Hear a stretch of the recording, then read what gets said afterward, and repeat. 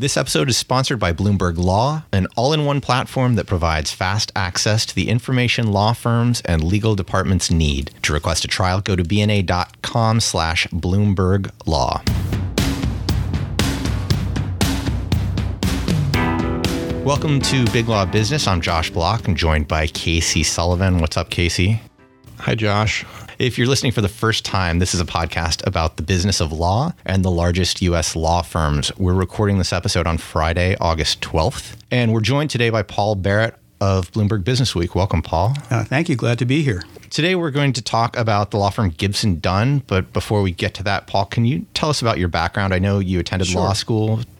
Did you ever practice? Did you consider practicing? Well, I practiced only as a pretend lawyer in the summers. And after graduating from Harvard Law School in 1987, I went straight to work for the Wall Street Journal, where I wrote about legal affairs, among other subjects, for 18 years before joining the old Businessweek, owned by McGraw-Hill, which became Bloomberg Businessweek as of December 2009. Has your legal education informed your journalism? Oh, absolutely. I mean, in multiple ways. I mean, there were periods of time when I covered the U.S. Justice Department, the U.S. Supreme Court as a beat reporter, and clearly having a formal legal background helped me translate the legal materials into a form of communication that the ordinary business person, the ordinary citizen would understand. It's helped me decode the behavior of lawyers and law firms, because I know so many people, both people who I literally went to law school with and people, who went to law school and will give me a certain extra measure of respect because they know I know what they're talking about. So I have always, even as I've moved away from being, strictly speaking, a legal affairs reporter, I've always fallen back on legal subjects as an area to look for fascinating stories that take readers to the intersection of law, social issues, politics, and business and finance. I remember your 2013 Businessweek cover, which was about big law. The cover was the classic joke. What do you call a bunch of lawyers?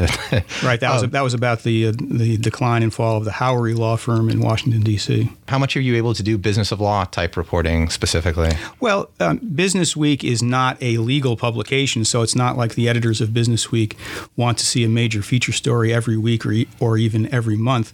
But with some reasonable pacing, there is some interest in how lawyers make a living. And, more recently, for example, I did a piece about how David Boyce has built his law firm from a boutique to a 300-plus lawyer powerhouse law firm that is able somehow to cut across the usual practice lines and represent both big plaintiffs and defendants in corporate litigation. And I'm actually working on a fresh story about a law firm to be named later, because I'm not far enough into the piece to be talking about it publicly. But sometime in the early fall, I'll have another dissection of a law firm that attempts to give readers some additional insight into how lawyers make a living and what difference that makes to business and the larger society.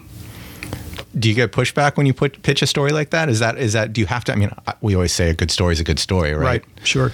It's really the latter philosophy that rules. When I see something that I think is surprising, and when there's been a little bit of time since the last major story of that sort that I've done, then I go ahead and pitch it. But I do smaller stories, particularly exclusive stories for Bloomberg.com, our sister website, all the time.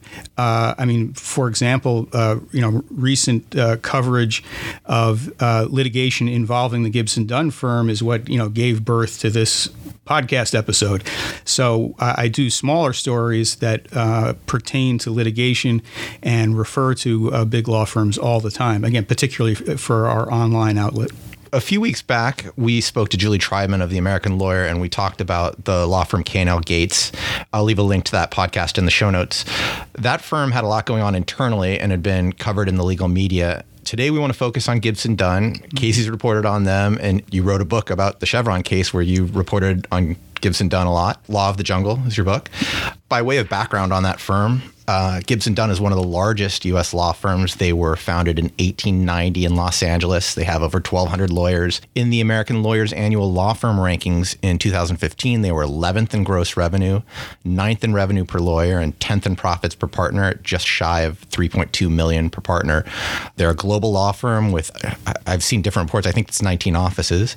Among the well-known attorneys who work there are Ted Olson, the former Solicitor General under George W. Bush, who in 2012 was believed to bill at the highest known rate at that time, $1,800 an hour. So give me some background, some additional background, and we'll get into more specifics on the firm, but tell me more background about Gibson Dunn.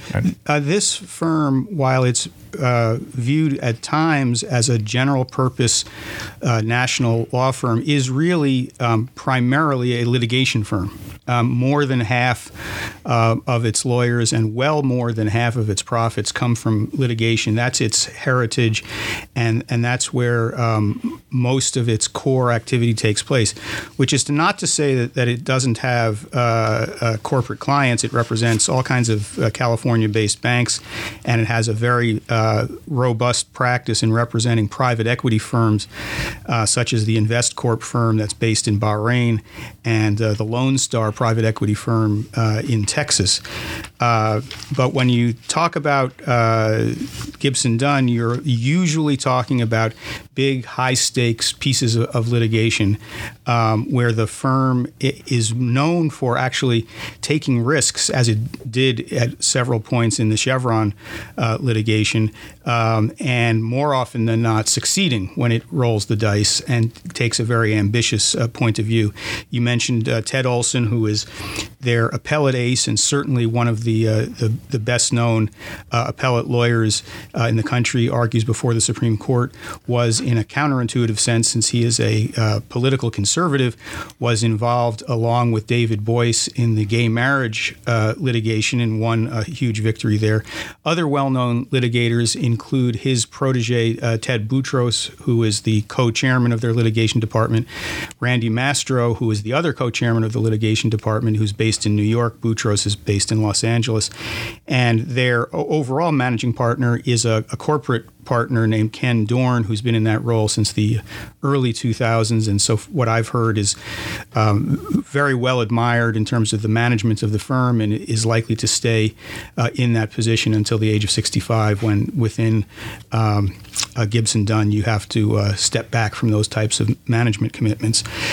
Gibson Dunn, whether you like them or hate them, and certainly they have their adversaries in the Chevron case, using that just as an example, they have been vilified by lawyers for the Ecuadorian plaintiffs in that large oil pollution liability litigation.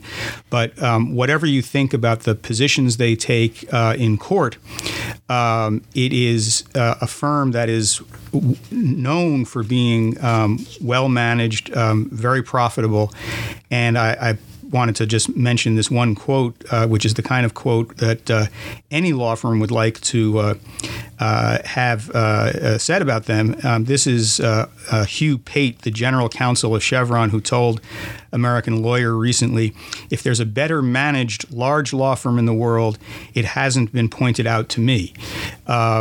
And that takes you beyond the realm of individual superstar lawyers to the larger institution, which, according to that very reliable source, the general counsel of one of the largest energy companies in the world, says that this is a well-managed firm that he relies on. A little bit more along the lines of sort of the management of the firm. One thing is that it has a 15-member executive committee, all of whom are equity partners in the firm except for six. Six partners are equity partners, and one thing that Randy Master told me, one of their top partners, is that their compensation model is pretty compressed.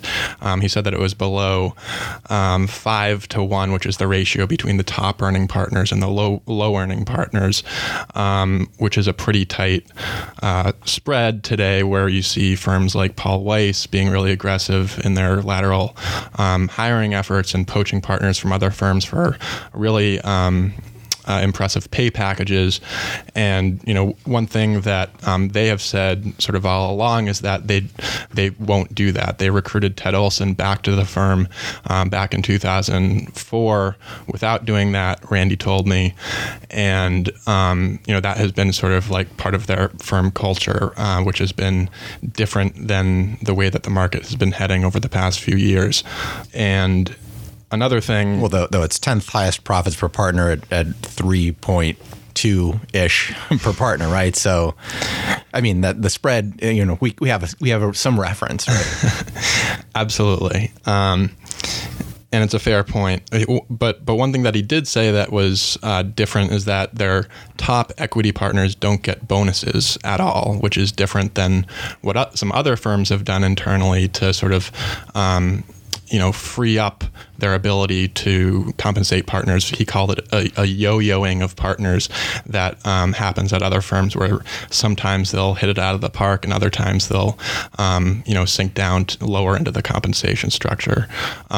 So stability is within their business model. Well, going back to the management, the positive comments about their management style, is it interesting that the chairman of this firm isn't a litigation partner? Well, I think the firm's larger, management establishment saw that the skills that make someone an excellent litigator are not necessarily the skills that you'd want in the equivalent of the CEO of the institution, and therefore this at the time relatively young corporate partner Ken Dorn was chosen, and apparently he has proved himself so effective in that management role that he's stayed on for a duration that exceeds the typical duration of a managing partner, and so far as I know from talking to lawyers there, is expected to remain there for the indefinite future. One of the things that when we talk to GCs that we hear a lot is, the struggles that law firms are having with their billing rates. And then there's always the caveat, except with Bet the Ranch or Bet the Farm litigation. This is that type of firm, yes? Because usually it's followed by Skadden and Kirkland and other New York firms that are the firms that you hear named after that, just kind of in reputationally. So I'm wondering why you don't always hear that answer, yet I know they win these awards as best litigation shop.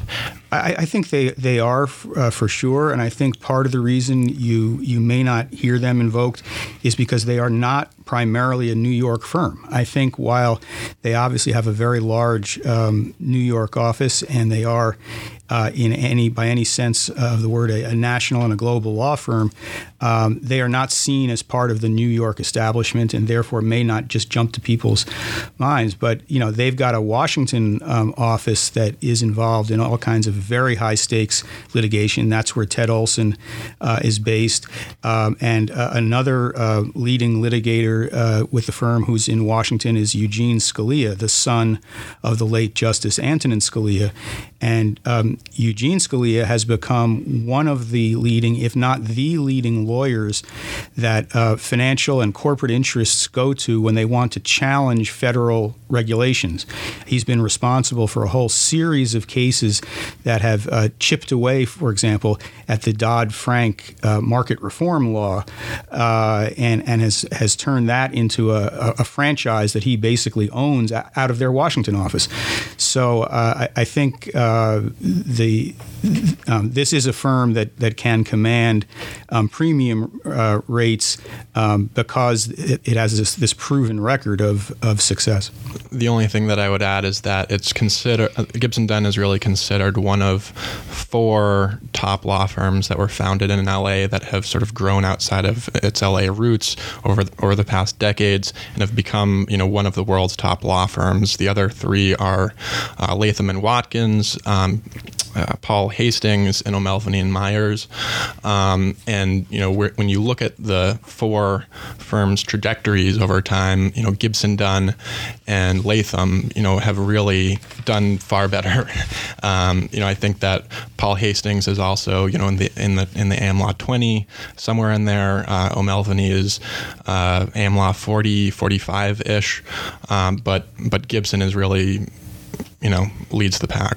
Honing in on their litigation a little bit more, one of the things that I was reading about is the way that they prepare to go to trial. I read that they involve appellate attorneys early. Maybe that's common practice now, but I've read that they were one of that pioneered that. Do you guys know anything about that? Yeah, I think that may reflect the influence within the firm of people like Olson and Ted Boutros, who are not sort of distant eggheads who sit isolated in an ivory tower and are called upon when everything's fallen apart and a case is up on appeal, but instead are central characters in the management of the firm. Reputationally are very well known, and I think that has contributed to their involvement in strategic discussions, as you said, very early in cases. I know from having covered the Chevron oil pollution liability litigation that both Boutros and Ted Olson have been in and out of that case throughout its long duration, neither functioning at the trial level, but functioning at the strategic level and handling appeals. What else have you learned about them and how they work through your reporting on Chevron? Well, in the Chevron case, which Gibson Dunn parachuted into relatively late in the case in 2009, 2010, its role in that case was to turn the tables on plaintiffs' lawyers who in 2011 won what initially was a $19 billion verdict against Chevron over oil pollution in the Amazon region of Ecuador.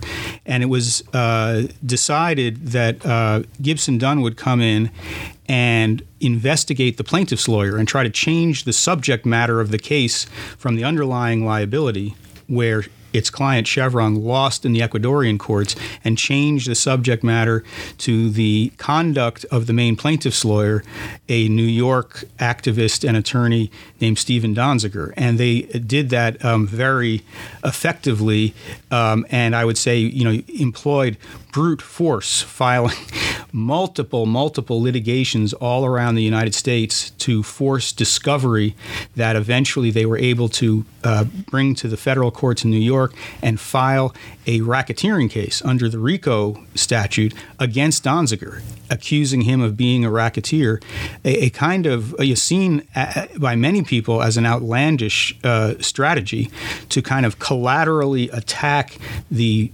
Ecuadorian judgment by going after the American plaintiff's lawyer back in the United States. But the strategy was successful. They swung for the fences and they hit a home run. They won a very important verdict in 2014 from the trial judge, who found that the Ecuadorian judgment was basically null and void because it was based on fraud, falsified evidence, coercion, and even bribery. Just last Monday, the U.S. Court of Appeals for the Second Circuit here in New York affirmed the 2014 trial judge's ruling and held for Chevron, represented by Gibson Dunn. The appellate argument was handled by Ted Olson. The trial had been handled by Randy Mastro. And the Second Circuit held across the board for Chevron. What's the significance of that ruling in this case? Does this mean it's all over now, or what's next? It is not all over, because it will never be all over in this case. This case has a strange radioactive or magical aspect to it, I think, that will consume the lawyers involved in it for the rest of their lifetimes. But what the significance of the Second Circuit's ruling is that as of right now, the plaintiffs in this case, Mr. Donziger and his Ecuadorian his clients, cannot enforce their judgment here in the United States. That's clear, and they cannot profit from it, even if it's technically enforced in another country. Now, Donziger says this is not the end of the story. He continues to deny wrongdoing. He hasn't said so yet, but I think it's likely that he will appeal to the U.S. Supreme Court.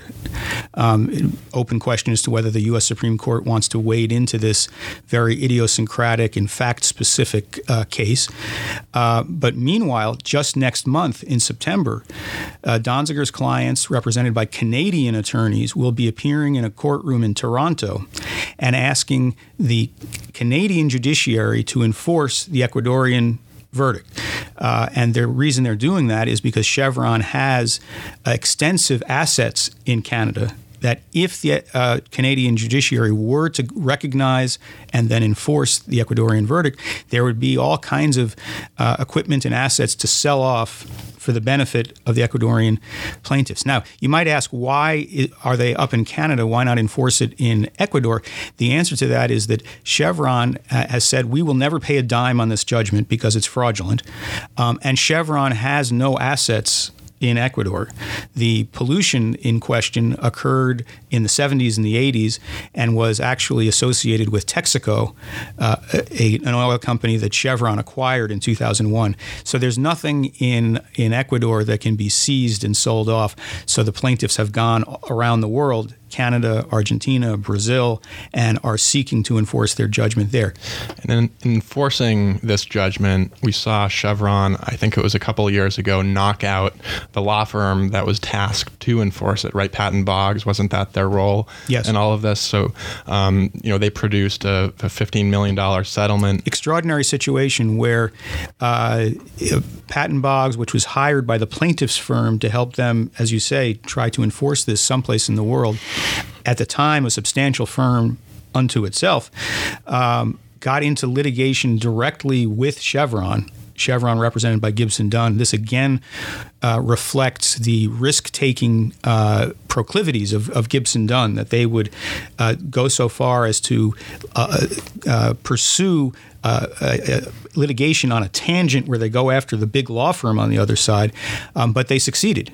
Ultimately, Patton Boggs backed down, withdrew from the case, and to underscore the abject surrender, actually wrote a check for $15 million to Chevron that can only be interpreted as some type of very unusual apology, and please don't hurt us anymore, we're out of here. And not too long after that, Patton Boggs was absorbed by another firm and for all practical purposes has disappeared as a standalone law firm. And they issued like a statement of regret, I remember. That's right. Extraordinary. I personally have never seen a big law firm do something like that. So Patton Boggs was absorbed by Squire Sanders.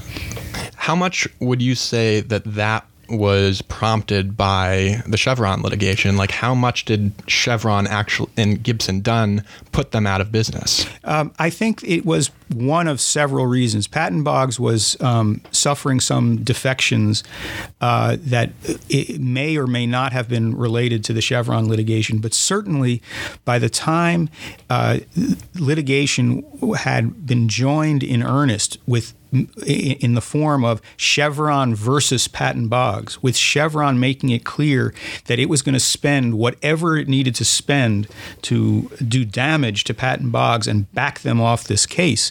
That accelerated the defection process and had partners leaving Patton Boggs to sort of get out while the getting was good. And that defection, as you guys know very well, becomes kind of a self-confirming cycle, where if the guy down the hall is bailing out to go to another law firm, then you as a rainmaking partner might say, I better get myself and my 10 associates out of here before my value goes down. And that's what happened, and that's what drove Patton Boggs into the arms of the Squire Sanders firm. And it was a really striking thing to see, because for 50 years, Patton Boggs had been one of the most easily identifiable law franchises in Washington, D.C., as both a law firm and a lobbying entity. So this was not some minor marginal firm that got essentially put out of business. It was a very significant firm, and it, as I said, disappeared into the much larger establishment of the Cleveland-based Squires firm.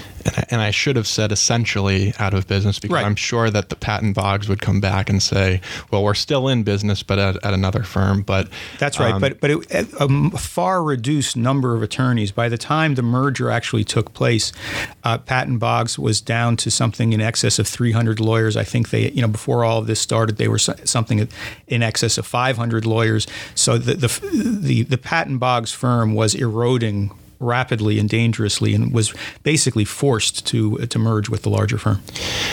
And I remember that as a result of the settlement, two of the partners at least agreed to be deposed, I think, in this whole Chevron litigation, James Tyrell and Right. another partner.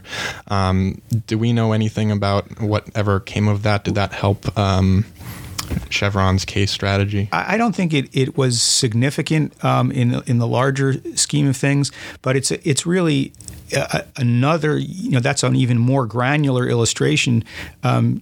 Jim Tyrell was basically had to leave Patton Boggs and went to another firm.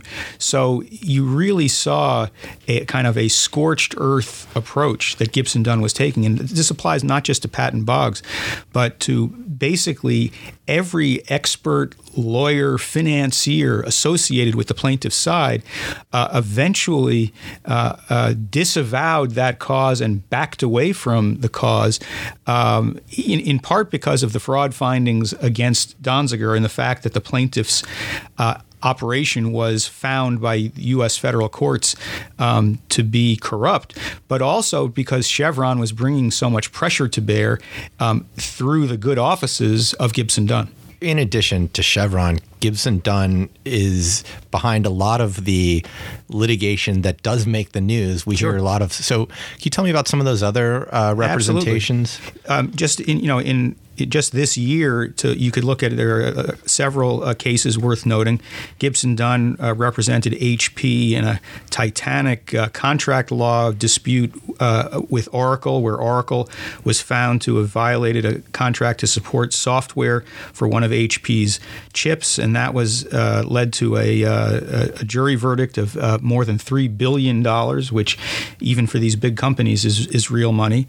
Another very high visibility case that Gibson Dunn was involved with had to do with the firm representing Apple in Apple's standoff with the FBI over whether Apple would be forced to decode the encryption on an iPhone that was previously owned by a terrorism suspect. And both Ted Olson and Ted Boutros were involved with that, a dispute that eventually fizzled out when the FBI basically gave up and just figured out another way to decode the phone. Unlock the phone. To unlock it. Yes, that's a better term. But the fact that Apple would turn to Gibson Dunn in that most high visibility on the front pages of every website and traditional media outlet type case, I think says a lot. Obviously, Apple can choose any firm it wants to in the world, and the fact that they would choose Gibson Dunn, I think, goes to confirm some of the themes we've been talking about. And Apple, in recent years, has retained Gibson Dunn repeatedly in patent litigation that Apple has been engaged with against Samsung. So this is a pattern of these very big companies who can choose any law firm they want to choose and have chosen to go with Gibson Dunn. There was one other case that just caught my eye of a slightly different sort, not a big mainstream company, but the somewhat eccentric and quite fascinating private equity magnate Lynn Tilton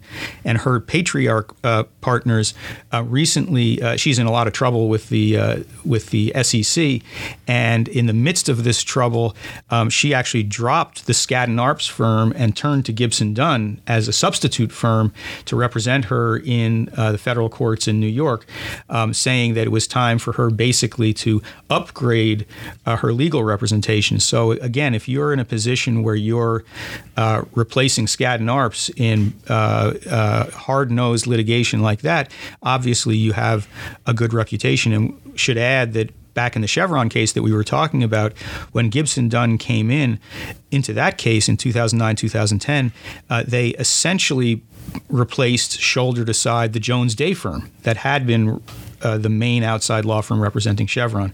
So to some extent, Gibson Dunn is seen as a firm you might go to even if you didn't choose them in the first instance. But when things kind of go bad and you need to be rescued, you call on Gibson Dunn to come up with some type of innovative strategy to get you out of the soup. One thing that I've heard time and time again from the firm that sort of surprises me, or maybe not, because this word is sort of overused in big law, is the word culture. I guess surprises me about hearing this from a high stakes litigation firm that's known for its scorched earth litigation tactics.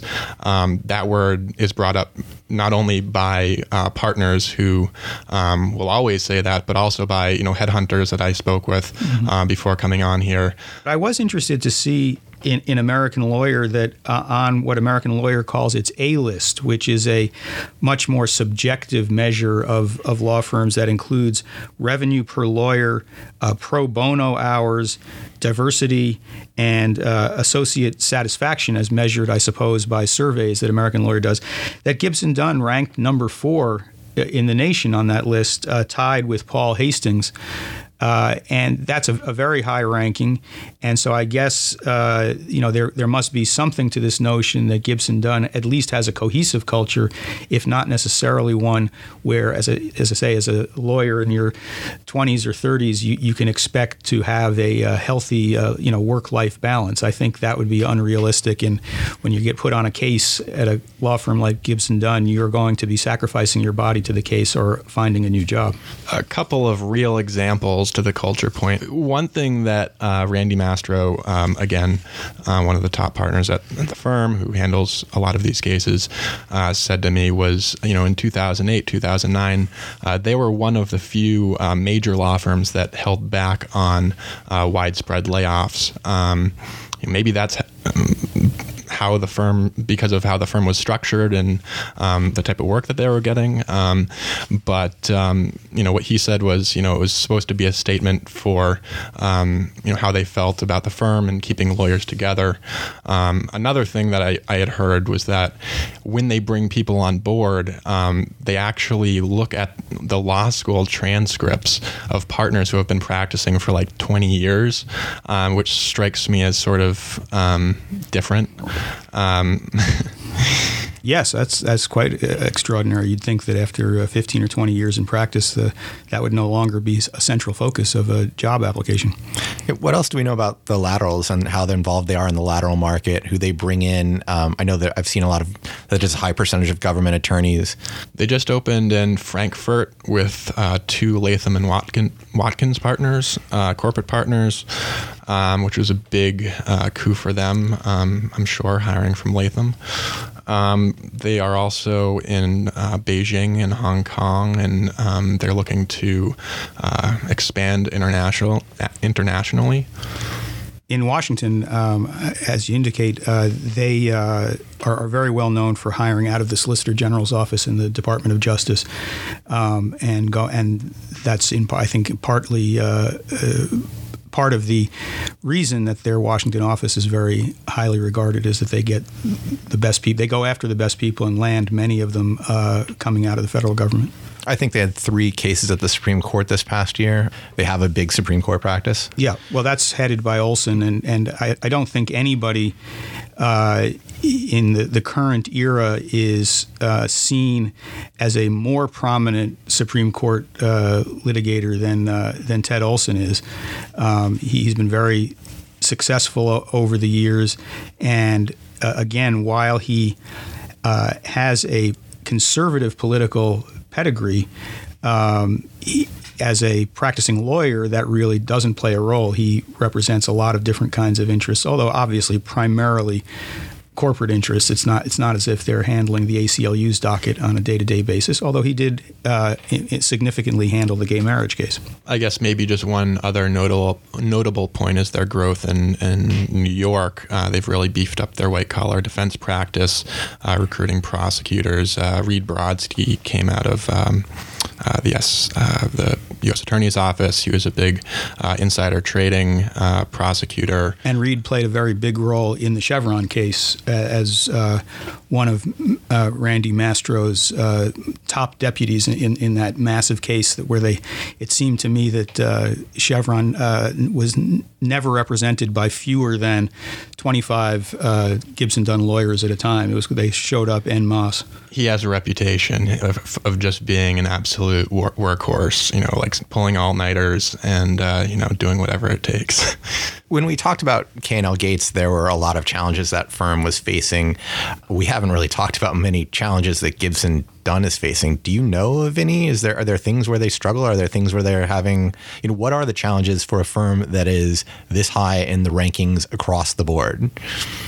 Well, I think Gibson Dunn has benefited, and this has nothing to do with the substantive positions they take or the nature of their clients, which, depending on one's orientation, you might want to criticize. But viewing the firm as a business, they've had a very coherent strategy of being a large firm, a global firm, but one focused very closely on litigation. So, they've been able to attract over time a really impressive array of top litigators, and more so than the types of firms that they're ordinarily compared to, which are more spread out in terms of their specialties. There's a coherence at Gibson Dunn that I think is unusual. I think it is seen, as evidenced by the comment from the Chevron general counsel, as one of the better managed firms. I mean, there are a lot of management problems in big law. A lot of insecurity, a lot of instability. The observation is always made that even successful law firms are only a defecting practice group or two away from being in real trouble. And it's kind of hard to imagine the juggernaut that is the Gibson Dunn litigation department, being in that kind of trouble. I mean, they're big enough and they're reputationally strong enough that for the moment, as a law business, they seem, relatively stable. I would say the same thing. I mean, when I was looking at it just from the outside, I mean, it's looked at as a litigation first, probably, and transactions second firm. But then when I did some research, according to Bloomberg data, it's the 13th highest ranked law firm by deal volume over the past year. It recently advised St. Jude's Medical Center in its sale to Abbott. So it seems to be growing in that area as well. So one other thing that was in the news this week was their involvement in Bridgegate, and they were hired by Governor Chris Christie to represent the state of New Jersey. And reportedly, it's been a very lucrative engagement, resulting in the taxpayers of New Jersey paying some $10 million for Gibson Dunn's labor. And the main piece of work they did was the putting together of a report that largely exonerated Governor Christie, and that was very controversial because it was seen by some critics of Christie and his behavior in the Bridgegate scandal as basically being a whitewash operation.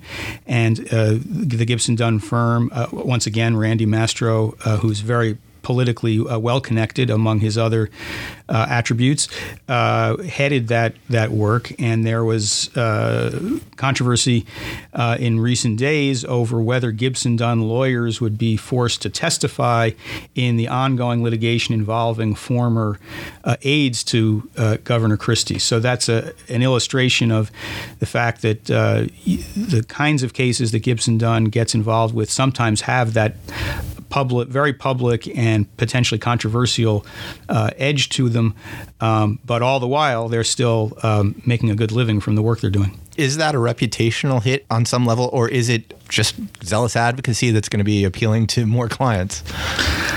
I think that, for some people, who are looking at issues having to do with integrity and political credibility, I think it may result in some type of blemish. I think you'd be less likely, for example, probably to see some Democratic politician hire the firm for a similar undertaking. But that would have been the case anyway. I mean, although it's not seen overall as a partisan firm, and certainly it employs both Democrats and Republicans. I think it's better known for its high-profile Republican partners.